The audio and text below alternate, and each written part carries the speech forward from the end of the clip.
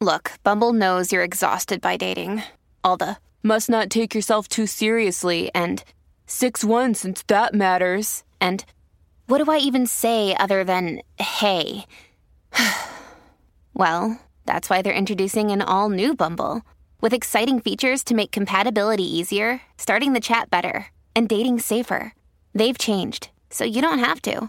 Download the new Bumble now. I think I've always been a rebel. Yeah. I'm not one who likes to conform, which is funny because I spent 15 years in corporate. I'm okay walking to the beat of my own drum. My name's Cassandra Worthy, and I'm a model minority. Welcome to Model Minorities. This is a show about work and life, told through the lens of what makes each of us different. I'm Sharon Lee Tony, a Chinese-American girl born and raised in New York City. And I'm Raman Sehgal, an Indian-American boy who came from Alabama with a banjo on my knee. Through conversations with some really interesting people, we uncover the stories, perspectives, and often unspoken truths about how our guests uniquely experience the world. Basically what we're all thinking about, but probably not talking enough about. Whether you're black, white, brown, yellow, gay, straight, boy, girl, or anything in between. This is a show about all of you, for all of us.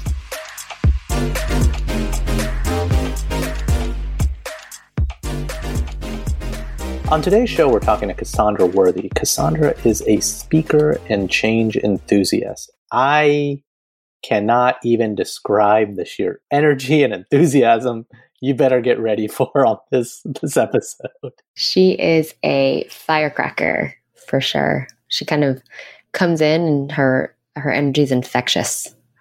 Absolutely. Yeah, get ready. Turn the volume down just a little bit, but this one's pretty fun. Yeah. So what's interesting about Cassandra is that she told us a lot about her life and her early beginnings, as all of our guests do. But she mentions one thing that really stands out to me, and that is that she wanted to be a meteorologist when she was young. And the reason behind that is because she used to be really afraid of thunderstorms. And so she thought if she were a meteorologist, she would be able to predict and forecast when these storms would be coming so that she could better prepare for that. And I feel like that's like a life lesson or like a life skill. And she's she's a scientist by training, so it kind of makes sense. And I think another story she talked about was when she was growing up, her and her parents saw Ben Carson on TV. And, before he was a politician, he was this very famous neurosurgeon, a black neurosurgeon. And that just kind of led her parents to have something to point to, like you could be this. And I never thought about it that way because growing up Indian, there wasn't, other than like the legend of Gandhi, there was no popular Indian person out there. The best I could come up with off the top of my head is like Sanjay Gupta. But by that point, I was far gone. I was in my 20s. Yeah. I don't know. Did your parents point to Michael Chang on TV, Sharon? No. No, there were no. I was not athletic at all. But but Cassandra was. She was a Ironman athlete, and she competed, I think, in it was 4 different sports teams in high school. So kind of amazing, like not just a scientist, but also an athlete, which is an interesting combination. Yeah. And then we got into some really personal stuff about kind of where her life kind of changed before and after drinking. And we even spoke a little bit about relationships. Yeah. One thing that she did talk to us about with relationships is how supportive, absolutely supportive her parents have always been with all of her choices. And we'll hear a little bit more about that because I don't want to spoil it, but it was just kind of, it was a really nice way that, her mom has been a big part of her life and super supportive of her choices, whether or not they were mainstream or maybe a little bit off the beaten path. Look, I'm going to spoil it. So, because it's not a big deal. That's Cassandra's gay and Cassandra's black, if you didn't kind of get from the Ben Carson statement. And being gay, and especially in ethnic communities, there's trouble with acceptance in older generations. But in the black community, my observation and understanding had been that it's kind of hard to be a gay black person. But what we heard, not just from Cassandra, but even from another guest, is the support that these people have from their parents, especially their mother. Right. And maybe that's part of what drove them to become a model minority. They weren't held back by that almost stereotypical discrimination in their own community about their sexuality. And I just found that really interesting. And maybe it's just our guests. because they're just such, I don't want to call them type A, but like well-achieving people who have looked past some of these things. And the other thing, what I actually really enjoyed giving Cassandra a hard time with was about relationships. Yeah. She's single. And I was like, come on, dude, we've known each other for so long. What's going on? Right. I had to promise that her mom didn't put me up to do this on the podcast. You did. You call it Indian momming, right? You kind of Indian mommed her. You were like, so what's going on with your love life? I do it to all the people I really like. I Indian mom them. But no, we did talk about opposites, right? Because like me, something her and I have in common is we seek out our opposite. What about you, Sharon? Are you and your husband, are you more the same? Or are you more different? We're a combination. We're very much the same for, I would say, a lot of the core fundamental things, but we're super opposite in other ways. Like my husband he gets really energized by going out at night and being like super social. I mean, we're in our 40s now, and he, like, if you gave him any choice, like to do anything on a Friday night or Saturday night or like any night of the week, he'd probably choose to go clubbing and like really have like a night out. And I would probably just literally want to be in my sweatpants and watching Netflix. So we're opposite in that way. Nice. Yeah. And Cassandra definitely touched on that as well with, trying to find her partner in that way. That was very complimentary to who she is. We talked a little bit about work too, because we've all kind of left corporate America, or Sharon, you, myself, and Cassandra, and we kind of compared notes on what it was like leaving and kind of taking that leap of faith to work on something else, something bigger, something more core. And it's just really high energy conversation. You got to listen to it. You got to turn the dial down a little bit, but you're going to have a lot of fun with our friend, Cassandra.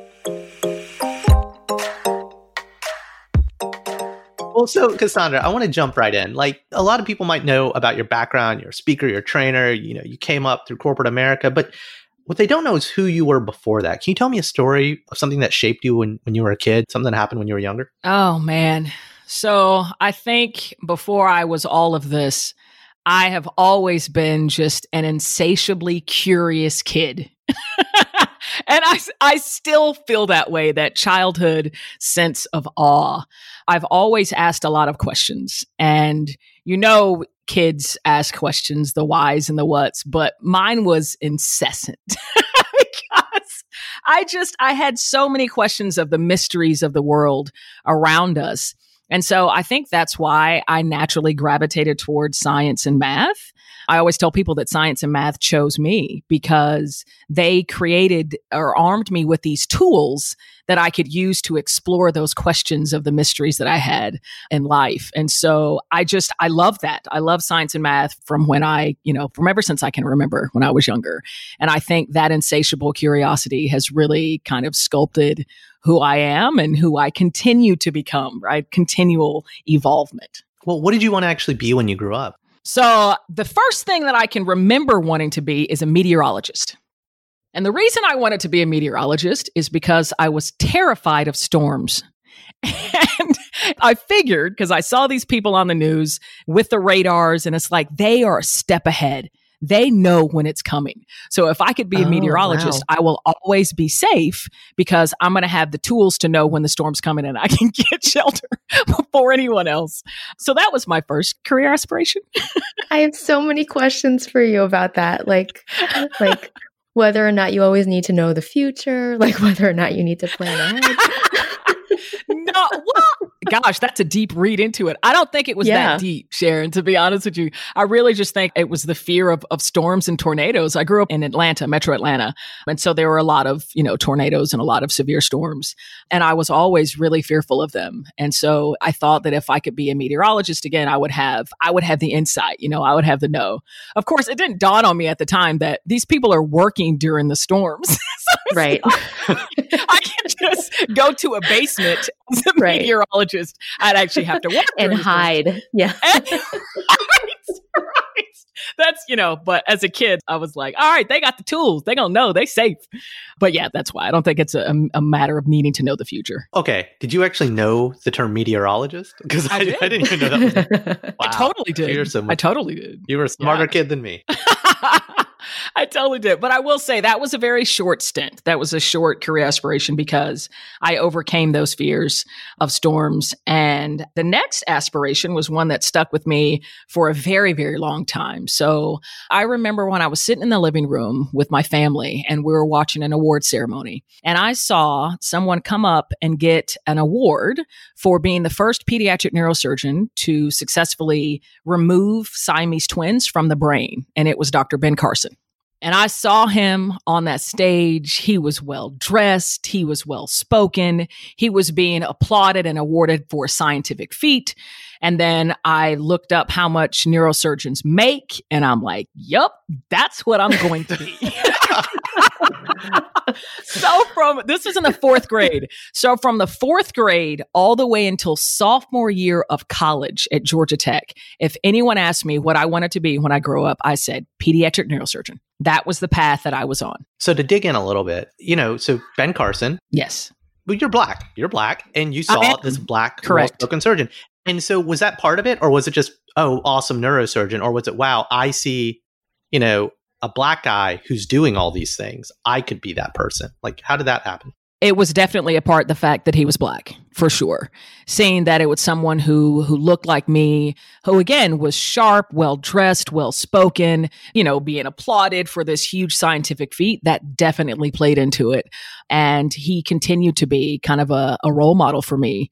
And I actually had the pleasure of meeting him when I was at Proctor. He came and spoke and I met him. But yeah, him being African-American was a big part of that. Yeah. So I'm from Alabama, like fellow Southerner. And anytime people find that fun fact out about me, they're like, oh my God, what was it like? Did you see some stuff? And I'm like, well, I saw a couple things. And yes, I did experience some racism in a mild way, but I grew up in the burbs. But again, the name of the show, right? Model minorities, the term originates from kind of what they called Asians in a way. So it wasn't that bad, but I did experience and see things. But as a black little girl in Atlanta, what was your experience in the South in, I'm assuming like the 80s and 90s? Yeah. So I'll say that it was actually much like you. So I grew up also in the suburbs of Atlanta. So I was in Cobb County. For those of you unfamiliar, it's outside of the perimeter of Atlanta. And it was really a quite kind of affluent high school that I went to. The name of it was called McEachern. And it was a high school that had been transformed from a women's college. And so the school had this expansive campus and it was gorgeous. It was gorgeous in a town called Powder Springs. And I was actually one of very few people of color when I was attending that school. And so growing up, most of my friends were not minorities. Most of my friends were white, actually. And I never really can remember experiencing any overt racism or, people looking down on me because of who I was. And I don't know. And I feel very blessed in that respect, but I think it's just the environment that I grew up in and the friends that I had, and that they always were very accepting of me. Did you ever feel like there were moments when you had to do anything to fit in any way? I think I've always been a rebel. Yeah. So you didn't care to fit in. I didn't really feel that urge or that need. And I'm not one who likes to conform, which is funny because I spent 15 years in corporate, but I'm okay walking to the beat of my own drum.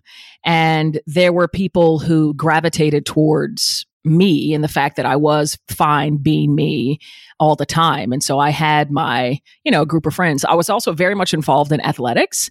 And I think being involved in team sports just created this sense of community and belonging and being in athletics and sports. And so I think that probably helped fulfill any sense of needing to fit in because, I was an athlete. And so I had a team that was accepting. And not only were you an athlete, you won the Ironman Award in high school. I did. And they called it the Iron Man. It should be the Iron Person. Or in your case, the Iron Woman. I just think it should be the Iron Woman. The Iron Woman. Yeah, it was pretty cool. You get it for lettering in 3 sports for 3 years consecutively. So I played varsity volleyball, so it's kind of like a sports EGOT, and basketball for 3 years in high school. It is. Yeah. It is. The sports EGOT. That's what it is. Exactly. And so you mentioned wanting to be a pediatric neurosurgeon up until, was it junior year of college? Sophomore year of college, correct. Or sophomore year of college. And then what happened? Why the shift? So I talk about how I have this insatiable curiosity. Well, what I did is I turned that curiosity within. And I started asking that little fourth grader who had seen Ben Carson on the stage, why? Why do you really want to become a neurosurgeon? And I had to do a gut check. And I had like 3 reasons. That little fourth grader told me 3 reasons. One reason was that I wanted to make a lot of money. And I know that, neurosurgery, you're going to be well off.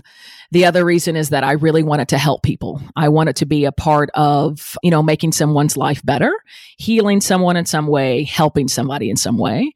And the third is that I wanted to wear scrubs to work, which are basically pajamas. Right.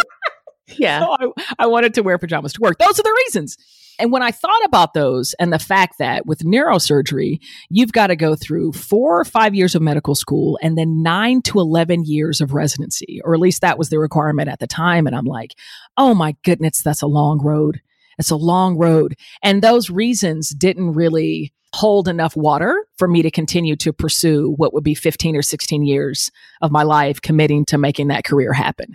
And so at the time I was pre-med biology. And so I said, you know what, I can switch to chemical engineering because a lot of my credits will transfer over. I'm still able to do cool science and math stuff, which I enjoy.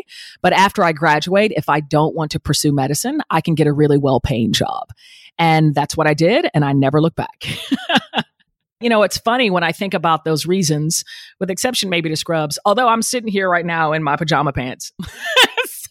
You came full circle. Cassandra Worthy, you came full circle. You are working in your pajamas. I am indeed. And I'm helping people, like I help inspire and invigorate people going through change. And I do okay financially, but yeah. The 4th grade you is so proud of you right now. She's so proud of me. Thank you. So proud. Yeah, I love her. You've made it. She's amazing. And that was kind of your career trajectory. How do you think you're different today than you were as a kid growing up? It's funny. I think a lot of who I am at my core, insatiable curiosity, immense positivity, boundless joy, a lot of enthusiasm, seeing the good in people. I don't think any of that has changed. I think that I have learned how to leverage what I feel those to be like my gifts. And I feel I've learned how to steer those gifts in a way that's going to best serve the world's population. I think, if anything, the changes has been the learning and the development and the experiences that I've had in growing up and coming into adulthood, right? Because it's really our experiences that kind of shape and mold us and shape that what I think to be starting eternal material, right? That beautiful light, the infinite energy that animates us all. That has been unchanging within me. And I strive to remain in tune with that while, being open to the experiences that will continue to grow, evolve, and shape me. Yeah. So that sounds pretty spiritual, and being spiritual and being religious are 2 different things. But I got to ask, again, fellow Southerner, are you religious? I am not religious. And, I know it's going to sound cliche, but, I don't assign to any particular religion, but I am incredibly spiritual. And I have an appreciation for all religion, which is, the founding, creating structure and framework to a belief, a belief system. I'm a huge proponent, believer, right? And so I live my life in a very spiritual way. And I would say my foundational belief is that we are all one. The new wave religions like Ernest Holmes have really spoken to me and Science of Mind, because I am an engineer. I'm very fact-oriented, science, math-based, right? And so I think of it in energetic terms, and the fact that we are all energy vibrating at different frequencies, right? And it's just this huge energetic soup, and we're all within the soup, right? And, I love the analogy of every individual being a cup of God, from the ocean. And so, yeah, I'm an incredible spiritual person. And that's so opposite also from your scientific background, because oftentimes those 2 philosophies don't mix. And so it's really interesting that you've had such a scientific academic background, and you've become this spiritual person. Did something happen in your adulthood to kind of switch that on? Like, was there a moment where that suddenly, like that spark became what it is today? There was. I think that I grew up in the church, right? So I grew up Christian. So I've always had that kind of backing. And I think that I've always been on a spiritual journey. And I talk about insatiable, curiosity. And that question asking is the same when it comes to belief and the question of why. Why am I here? Why are we here? So I've always had those questions. I would say that the moment that kind of really shifted things for me is when I quit drinking. I was an incredibly heavy drinker going through college. How old were you? How old was I when this happened? Gosh, this was like 5 or 6 years ago. So I was an adult. Oh, wow. Yeah. Wow. Okay. 33. Actually. But yeah, I was always a very, very heavy drinker through college and kind of continued through corporate life. Even though, I did very well in work, I was always looking forward to the weekend parties, right? But I had an incident with the law and I had a DUI scare and it woke me up. And as a result of that, at 3:00 in the morning, this was a day after I got arrested, I had what I know to be a vivid spiritual awakening. And, I had this moment of clarity where this is not worth it.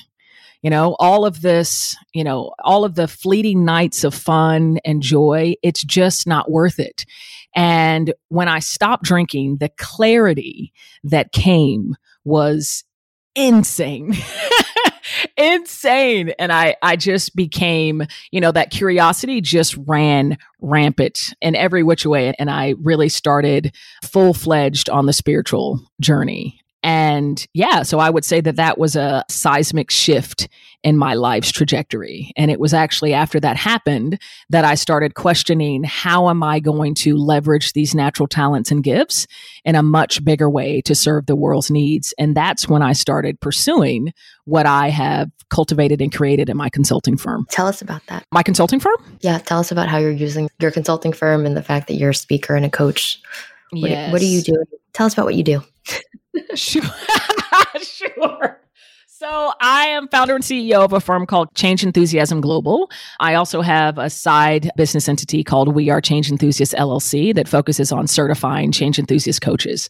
But it's really all about harnessing the power of emotion to fuel growth through change, transformation, and disruption. And I will tell you that the messaging is in high demand. It's in high demand right now. And I feel like I'm being called because of what we're experiencing right now with COVID-19. But yeah, I've cultivated a strategy that I've coined change enthusiasm. And oftentimes when I tell people that that's what I train and what my business is all about, I kind of get eye rolls because I'm a naturally very positive, upbeat, energetic person. They're like, oh my God, kill me. Stop it. I'm struggling right now. Don't talk to me. But so change enthusiasm, it is a growth mindset, but it's a 3-step process. And the first step is to recognize and embrace what I call the feels of change or disruption. And the feels like anger or anxiety or fear, frustration. These feelings and emotions that when you're going through transformation or change, the things you just want to run away from, right? You just want to escape. You want to leave. You don't want to be a part of it. But the first step is to recognize that these emotions are here for a reason and they're here to serve us, right? So I call them signals. They are signals and they signal us to a moment of growth and opportunity. And in the second step of this mindset, it's a matter of understanding and laying out, what are my options? What are some things that I can do in this moment now that I've gotten these signals to my growth and opportunity? What can I do to maximize this opportunity, to eventually reach a better feeling, maybe to move from rage to just frustration, right? Mm-hmm. So you're not necessarily going to go all the way from being enraged to complete bliss, right? No one's going to jump that far. It's like a spectrum. It's like controlling your path on the spectrum, it sounds like. Totally. And it's up to us to transform those emotions, right? The emotional energy. And I say that it's an infinite well. We all have this well of emotional energy. And if we can consciously transform it, we can use it as fuel for our growth. And the third step is all about doing just that. It's making conscious choice to choose your better, to choose something that's going to bring you to the other side of that spectrum and really enable you to grow to your best self. And so that's what the mindset's all about. My keynotes are all centered within that mindset, leveraging the experiences that I had in corporate, going through a lot of acquisitions and a lot of culture clashes, feeling a lot of anxiety and fear and anger myself. And then I also have a lot of practical tools to apply the mindset, whether you're leading change or executing or going through change. So I want to ask a question. It's a little more personal, but like about that, right? So parents. So when I quit my corporate gig and I told my parents I was going to go do this startup thing, I'm actually on sabbatical. I'm now doing podcasts and a few other things. And again, look, I'm an adult. I've controlled my own life, but they're like, what? We barely understood that marketing thing you were doing before. We kind of understood it. And now you're going to a startup I've never heard of, or this podcast thing. What's that about? And they didn't get it. So what do your parents say when you start talking about spiritual energy and harnessing and moving people up and down the spectrum? What do mom and dad say? I got to ask, as a fellow model minority. Let me tell you right now, my parents rock. My parents are the bomb. Yes, they're the bomb. And I will say that the guidance that my mom has given me has been an anchor in my life. And she told me that I can do and be anything that I want. She has told me that since I was very young. And it's become kind of this fabric within me that I can do and be anything. And I think the other thing that helped them is, even though I've stepped out and I'm doing my own thing, I'm an entrepreneur with my own business, I am still a very pragmatic person. I'm an engineer, so I have a very structured way of going about things. I'm a proctoid, and if you're familiar with Procter & Gamble, I had success metrics for what needs to be true for me to sunset my corporate career. And so I went about it in a very, very strategic way. And I think, the way that I spoke about it, they knew that I was building this business for 2 years while still maintaining my job in corporate. They knew that my heart was in it, that my intentionality was behind it, and that I had every belief within me that it was going to be successful. And it was, whether or not I had success, it was what I was meant to do. And it's what made my heart sing. And that's what they've always wanted, right? And I think that's what all parents want, is for you to find that limitless joy to burst from within you. And I think they could see that light, they could see that joy and that energy when I spoke about the consulting, when I spoke about speaking in front of large audiences, and they got stoked about it. Like, yeah, do it. When can we come watch you speak? I usually ask that question earlier on when you told me about, what'd you want to be when you grew up? And, someone like, oh, I want to be a fireman. How'd your parents feel about that, right? But you said neurosurgeon. I'm pretty sure your parents were like, yeah, neurosurgeon. Exactly. That. Like, she's going to be all right. That's cool. And I agree. It's like, yeah, my folks, and sure, you can talk to this too. Like, my folks didn't fully get it, but eventually they saw you're doing well, you're happy, you've got your head screwed on straight, you're a good person, you're not dealing drugs, right. And ultimately that's what you want. But I think the construct, and I say this as a parent now, is I don't know what the world is. And so you tend to assign what you know. And you're like, well, here's the pre-subscribed things you should do. Here's the best I know, right. Because parents aren't infinite, right? They're not omnipotent. And so for them, they're like, oh yeah, neurosurgeon, black neurosurgeon. I didn't know that was a thing, but here's Ben Carson. Cool. Yeah. That's possible. Go do it. Same thing with engineering, right? Yeah. So that's pretty cool. That's pretty cool that they're on board with it. They're totally. And it's funny, a quick side note. So my mom has been a member of Toastmasters for many, many years. And she also enjoys public speaking. And so she has seen the way that I've cultivated and creating this business and had a lot of success with it. And she's actually asked me to mentor her. So I actually mentor her as she's working to transform and monetize her message as well. So it's great. Like, I talk to her about business stuff and I'm helping her cultivate her professional speaking business as well. So it's cool. You're coaching your mom. I'm coaching my mom, man. She's been a point of inspiration for me, for years and continues to be. And it's so, I don't know, it's heartwarming to know that I'm a point of inspiration for her. Cassandra, you're a better kid than I, because I cringe at trying to explain Zoom to my dad. So good on you. Let's be real though. I do still have some struggle. We have to set aside specific times, and right. I can't be helping you all the live long day because I do have a job. I got work to do. Funny. It's funny. Yeah, parents are interesting. Like, my parents own their own insurance business and they have the worst website ever, ever. And you're like a digital I guru. I run a digital marketing agency. So like I could probably honestly like get like a Squarespace template and just like build one out for them. And I can't. I can't bring I myself. just actually can't. Like, I've kind of tried to broach the subject. I'm like, hey, Mom, I think maybe if you decided to take this in a more digital direction, like maybe I can help you create ads. She's like, no, we're okay. We're okay. Like she doesn't want my help. And I'm also afraid to like offer my help. So God bless you, Cassandra, for working with funny your mom story. that way. So there's this other podcast I'm doing where like I interview executives, and I promise I'm not going to name drop, but so there's this executive that I'm prepping actually to interview later today. And, we shipped him the mic and trying to get him on Zencastr and all these things that we're doing. And I probably spent an hour with him and his wife helping them. And I'm like super patient. I'm trying to be like really cool with it. And I was telling my wife about this last night. And I was like, it's so funny because this executive and his wife, they're like my mom and dad. Their behaviors, their mannerisms, their interactions with each other. But for me trying to explain all this tech to my mom and dad, I would be like, no, you don't get it, Mom. Just quit, whatever. But with this other person that's not my parents, I turn on like charm mode. Right. And I don't know why that is. Isn't that amazing? It's like the people that are so close to us and that we love the most, we oftentimes have the least amount of patience for, which is crazy. So, and I tell her, my mom is, I think, the greatest teacher of patience that I've ever known and perhaps will ever know. Yeah.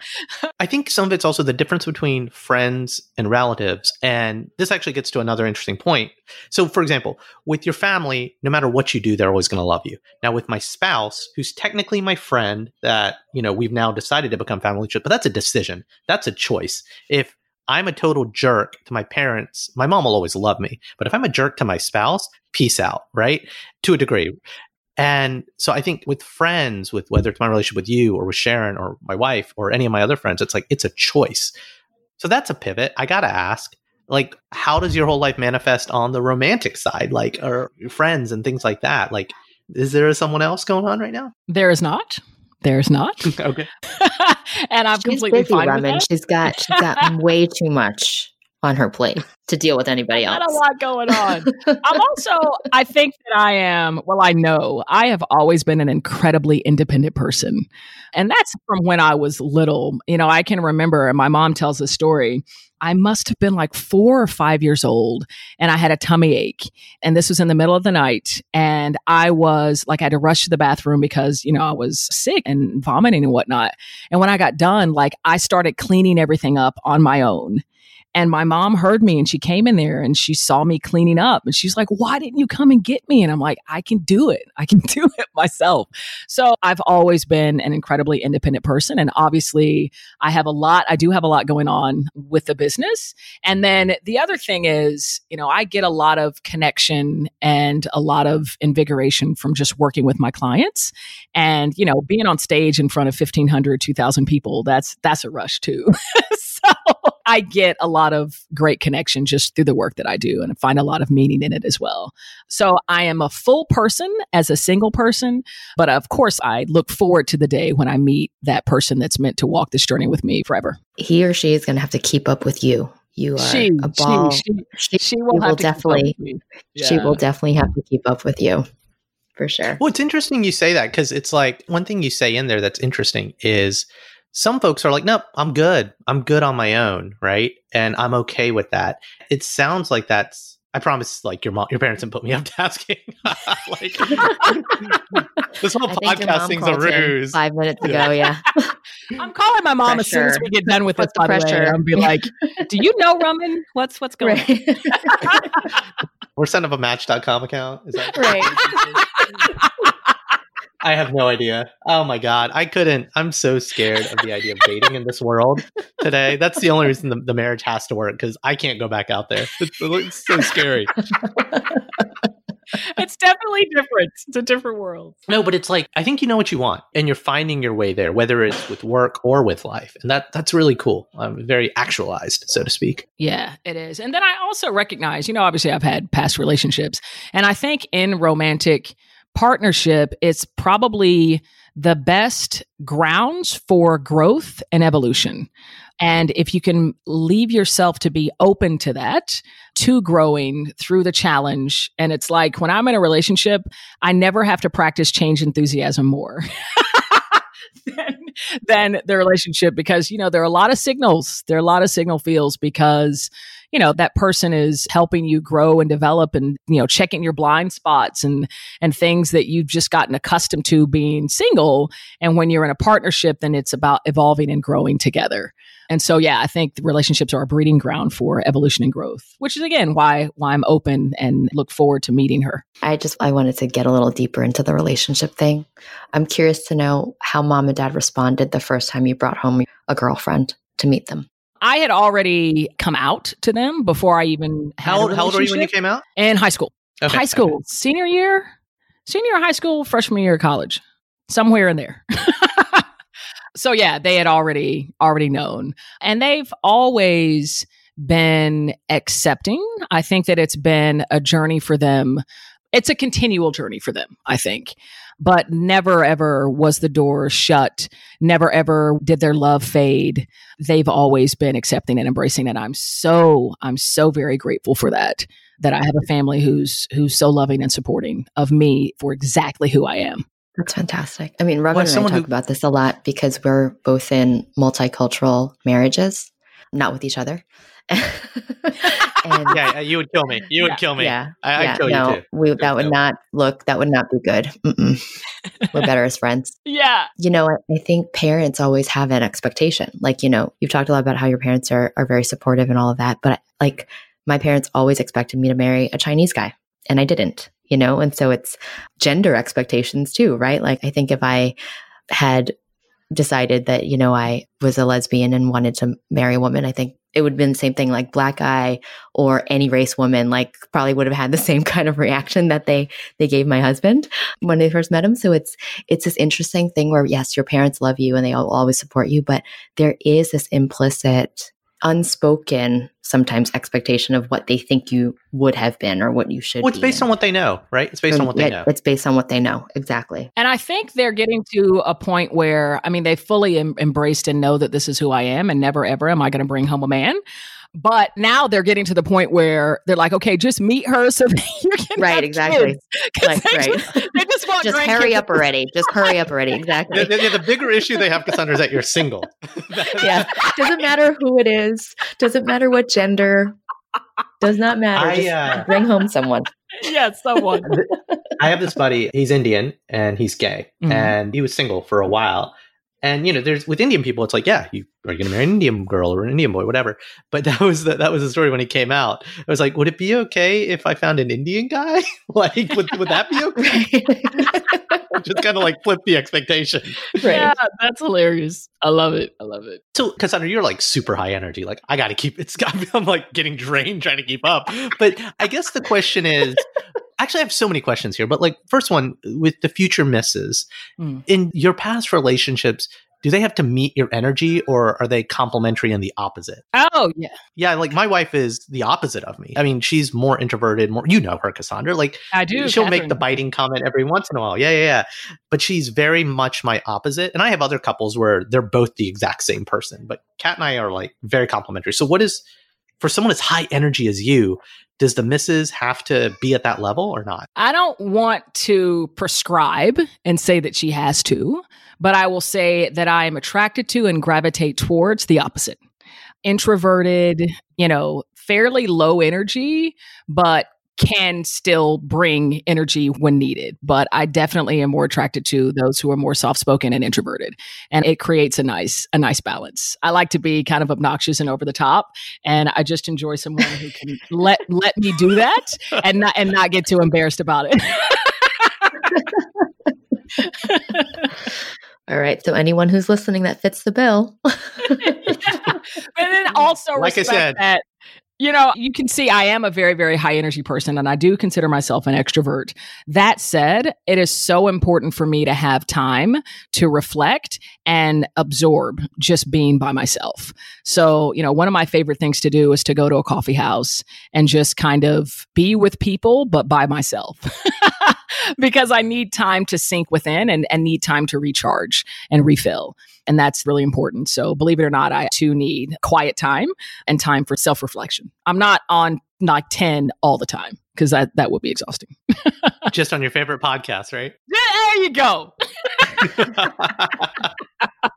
So you've been really lucky, I think. And, either being so comfortable in your skin, having, sounds like just a really accepting kind of environment that you grew up in, but there's a lot of kids out there who aren't, right? I mean, as a coach, as a trainer, whether it's in a corporate environment or at a school, when you meet someone who's not been as fortunate as you, right? And maybe has a similar background or et cetera, what advice do you want to give them? How should someone cope with it when they don't have all the support systems in place around them? Yeah. The one thing that I would say, as challenging or as tough as it may be, you have to find a way to bring your authentic self and stick to those things that are true and resonate with you wherever you might be. I think that is the most important thing for fulfillment and finding that infinite well of joy. I found myself in a position when I went into corporate, and I told you I'm not one who likes to conform. And I can remember my very first performance review. This is when I was at Procter, and my results were stellar, right? They were great, exceeding expectations. But the feedback that I got was I need to learn how to tailor my personal style for my audience. Because, I was like, I talk about being on 10. I would say whatever, obviously still talking about, my results and everything, but I was very unpolished. I'll say unpolished. And so I had to find a way to, like they said, tailor my style, but in a way that did not lose or compromise who I was at my core. And so I would say that individual needs to find a way, or my hope is they would find a way to continue to bring themselves, be who they are 100%, while still hopefully fitting the environment that they find themselves. And you might get to a point where, who I am is just not going to be able to resonate in this current environment. And so I'm going to have to remove myself, which is fine because, like I said, being who you are is so very important. Everyone is here for a reason. I firmly believe that. And, all the cliche sayings, it's better to be yourself than trying to be somebody else, right? You have to be yourself. Yeah. You want to be in the situation that complements you best, right? That takes advantage of who you are. There is something to be said about tact and fitting in, but that should be a guardrail, not a ruling principle, I think. Yeah, for sure. For sure. And it's funny, once I identified, my purpose and how I wanted to share my gifts, I was working 2 jobs, the side hustle and corporate. And I started actually having more fun in my corporate role because I would find ways to leverage and bring my purpose and live my purpose still working in corporate. So injecting a lot of good energy into meetings, finding ways to uplift and energize people, talking about transformation and change enthusiasm while still in corporate. And so it's almost like it lit me up and made me even more excited about contributing in corporate, figuring out, that true purpose and what I'm meant to do and what I'm meant to bring. Yeah, it's cliche, but it's like 1 + 1 = 3, right? When you can get the best of both worlds. Definitely. So we're almost out of time, but we like to do something we call speed round now. Cassandra, are you ready for the speed round? I have no idea what it is, but yes. That's such a Cassandra answer. It's the best part of the show. Let's do it. Speed round brought to you by Cassandra's mom. No, the full episode. Right, exactly. Brought to you by... What's funny? She's been texting me as I've been on this call. I'm looking at my phone. She's been texting me. So I'm telling you, I feel like it's a conspiracy here. But okay, go ahead.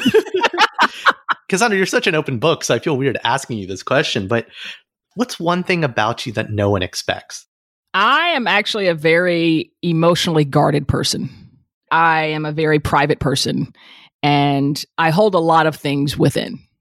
Most people would know. I'm an avid journaler. I journal every day. I've got about 6 or 7 journals that I filled up, which is me kind of writing and getting that self-reflection and those inner thoughts out. But yeah, I hold a lot within. What's one place that you'd want to go back to? Hong Kong. Hong Kong is the bomb. Hong Kong is the bomb. Hong Kong is the bomb. Yes, the food, the people, the culture, the sights, the sounds. Oh, love Hong Kong. Let's go there together. We'll plan a trip. Les, I'm down.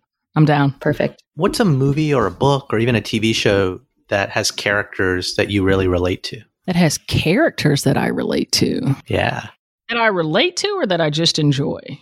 You can do the I other really one if like you New want. Girl. I really Why? enjoy the show Why? New Girl. I don't know. I just feel like I would hang out with all of them and we'd all have a good time. All right, but okay, fine. On New Girl, if you could only hang out with one of them, are you hanging out with Nick, or are you hanging out with Jess, or with Schmitty? Oh man, Schmitty's so obnoxious. He'd be too much. I think he'd be too much. I think I'd hang out with Jess. He'd be too much. He'd be too much for Cassandra. That's right. I like to observe Schmitty like from a distance, and see how crazy he is. I think I'd hang out with Jess. I like her sarcasm and her wittiness and how silly she is. All right, next question. Speaking of mom, what's your favorite mom dish? My favorite mom dish? Oh, she makes the best dressing. The best dressing. Wait, and she actually just made some a couple weeks ago. She also makes amazing veggie lasagna, and she does a mean pound cake. She's a really good cook. I can talk a lot about mom's cooking. She can tear it up. Nice. What's your least favorite food? My least favorite food?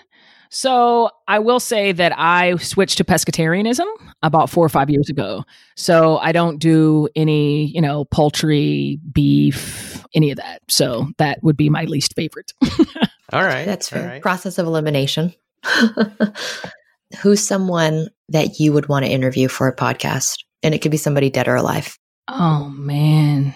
I really want to talk to Einstein. You mentioned before how there seems to be a disparity, or it's, controversial thinking about science and spirituality. But honestly, I think that they complement each other. And I think that Einstein knew that. And I think he felt that at his core. And he was a mystic. He was a spiritual mystic. And he recognized the interplay of science being tools to answer the questions of the mysteries, the greater mysteries of life. And I would love to chop it up with him. If I could. He was amazing. Nice. So last question. You ready? Talk to me.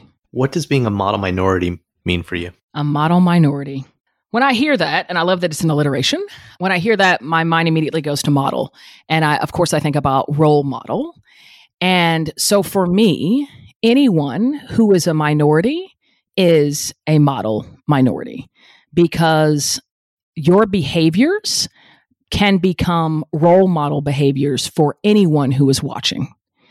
So, whether you are someone who's slinging drugs, whether you're someone who is looking to bring out the worst in people or looking to berate people, whether you're someone who's a CEO, someone who's working in business, your behavior, there are people who are watching, and you have become a role model, in the behavior. So that's why I think it's very important that we are very intentional about our behaviors, about our actions, because you never know who's watching. And just ensure that those behaviors are in tune with your purpose, that they are on purpose. Wow. I feel like that was a quote that we can use. Cool. Well, thank you, Cassandra, for spending this time with us. You've brought so much energy and so much passion and a lot of fun. It was a pleasure to get to know you today. Thank you. You guys are rock stars. I appreciate this. This is fun. And that's our show. Like what you heard? Please subscribe and rate us on your favorite podcasting platform. For more about this episode, links to things mentioned, or to join the conversation, visit modmypod.com. We'd love to hear from you. Now, here's a preview of our next episode. There's a greater effort now to try to connect with more founders. So it's trying to do more, like some groups are doing open office hours, or like I mentioned, we were participating in this event that was a pitch event with all diverse founders. It's making that extra effort to try and get outside your common networks and connect with others to really make up for what is clearly an unfair bias in our community, right? Because there are all kinds of groups that are underrepresented, but it puts the responsibility on us to try to reach out to other networks. And at the end of the day, and this is what will drive whether or not people have a good heart. I think at the end of the day, you're foolish if you don't understand the economic value of reaching out to diverse founders as well, right? If you look at our society, we're increasingly global, we're increasingly diverse. And if you're ignoring large swaths of the population, you're going to miss out. And so I'm hoping that will help naturally change things over time as well. That's it for now. I've been Raman Sehgal. And I'm still Sharon Lee Tony. Remember, we're all model minorities out there. We'll talk to you soon.